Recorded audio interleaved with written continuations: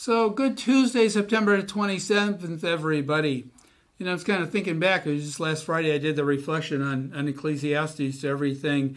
There's a season for this, for that. Here we are at the end of September, the season of okay, the leaves are starting to change, and that's incredibly beautiful and everything like that. And then I started thinking, there's another season that's following that, and I'm not getting any younger, and, a trip to Florida right now might not sound so bad. But anyway, speaking about trips, have you ever wished that you could just make the car in front of you that's you're driving down the freeway, right? And this car is right in front of you. Do you ever wish you could just make that car disappear? Because maybe they were driving too slow, at least too slow for you. And my kids would say, too slow for me. It's Dad, slow down. Okay. But anyway, or maybe they just just cut you off. This really, really ticks you off. Or else you're going into that construction zone, right? And there's 2 lanes, and there's 8 miles where they tell you it's going down in 1 lane. Of course, in those 8 miles, you're going to decide, well, on mile 7, you're going to be good and get in a lane. And if everybody just blends in, it's going to go through. But there's always that person over there. At the very end, they're going to come in. And, and you see that, and you're I'm not letting them in. And then the car in front of you lets them in, and then you really want both cars to disappear. But that's another story.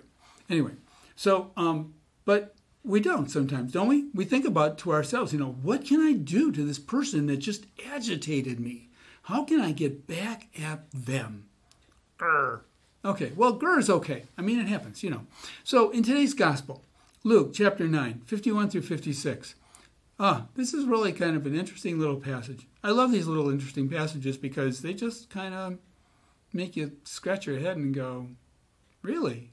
How long have these people hung around Jesus? Or what's Jesus trying to say again? So when the days for Jesus to be taken up were fulfilled, we're getting near the end. This is a journey to Jerusalem. He resolutely determined to journey to Jerusalem. Well, maybe his friends knew, hey, something bad was going to happen over there. Maybe you should stay in Capernaum and not go down there. But he's I'm going. And he sends messengers ahead of him even. And they take the shortcut, which is there's the land of Samaria between them, which are, people that really don't like them too much.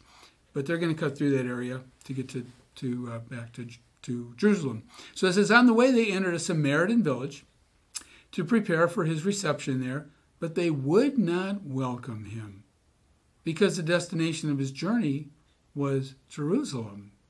When the disciples, James and John, saw this, they asked, Lord, do you want us to call down fire from heaven to consume them? Really? And Jesus turned and rebuked them, and they just journeyed to another village. Well, obviously, something like the car that just cut you off happens in this particular passage today. Jesus and the disciples are in the wrong part of town at the wrong time. They're at some place that they're just not welcomed, and they're not going to get welcomed. So, feeling rejected, the disciples decide that they just want to zap these people out of their way. I guess they experienced a little bit of I-75 on a holiday too. And this was probably agitating them, let's face it. And Jesus says, no, just let it be. What Colleen tells me when I get all freaked out going on the road, just let it be. You're going to see them down the road anyway. Don't worry about it.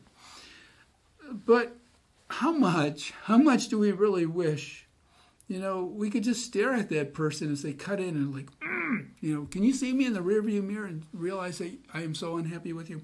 But let's face it. Let it be. I'm not talking about the Beatles song here. Just talking about Jesus saying, let it be. It's good advice. Just keep moving on and do as you should. And if you do, it'll always work out the best. Have a great day, everyone.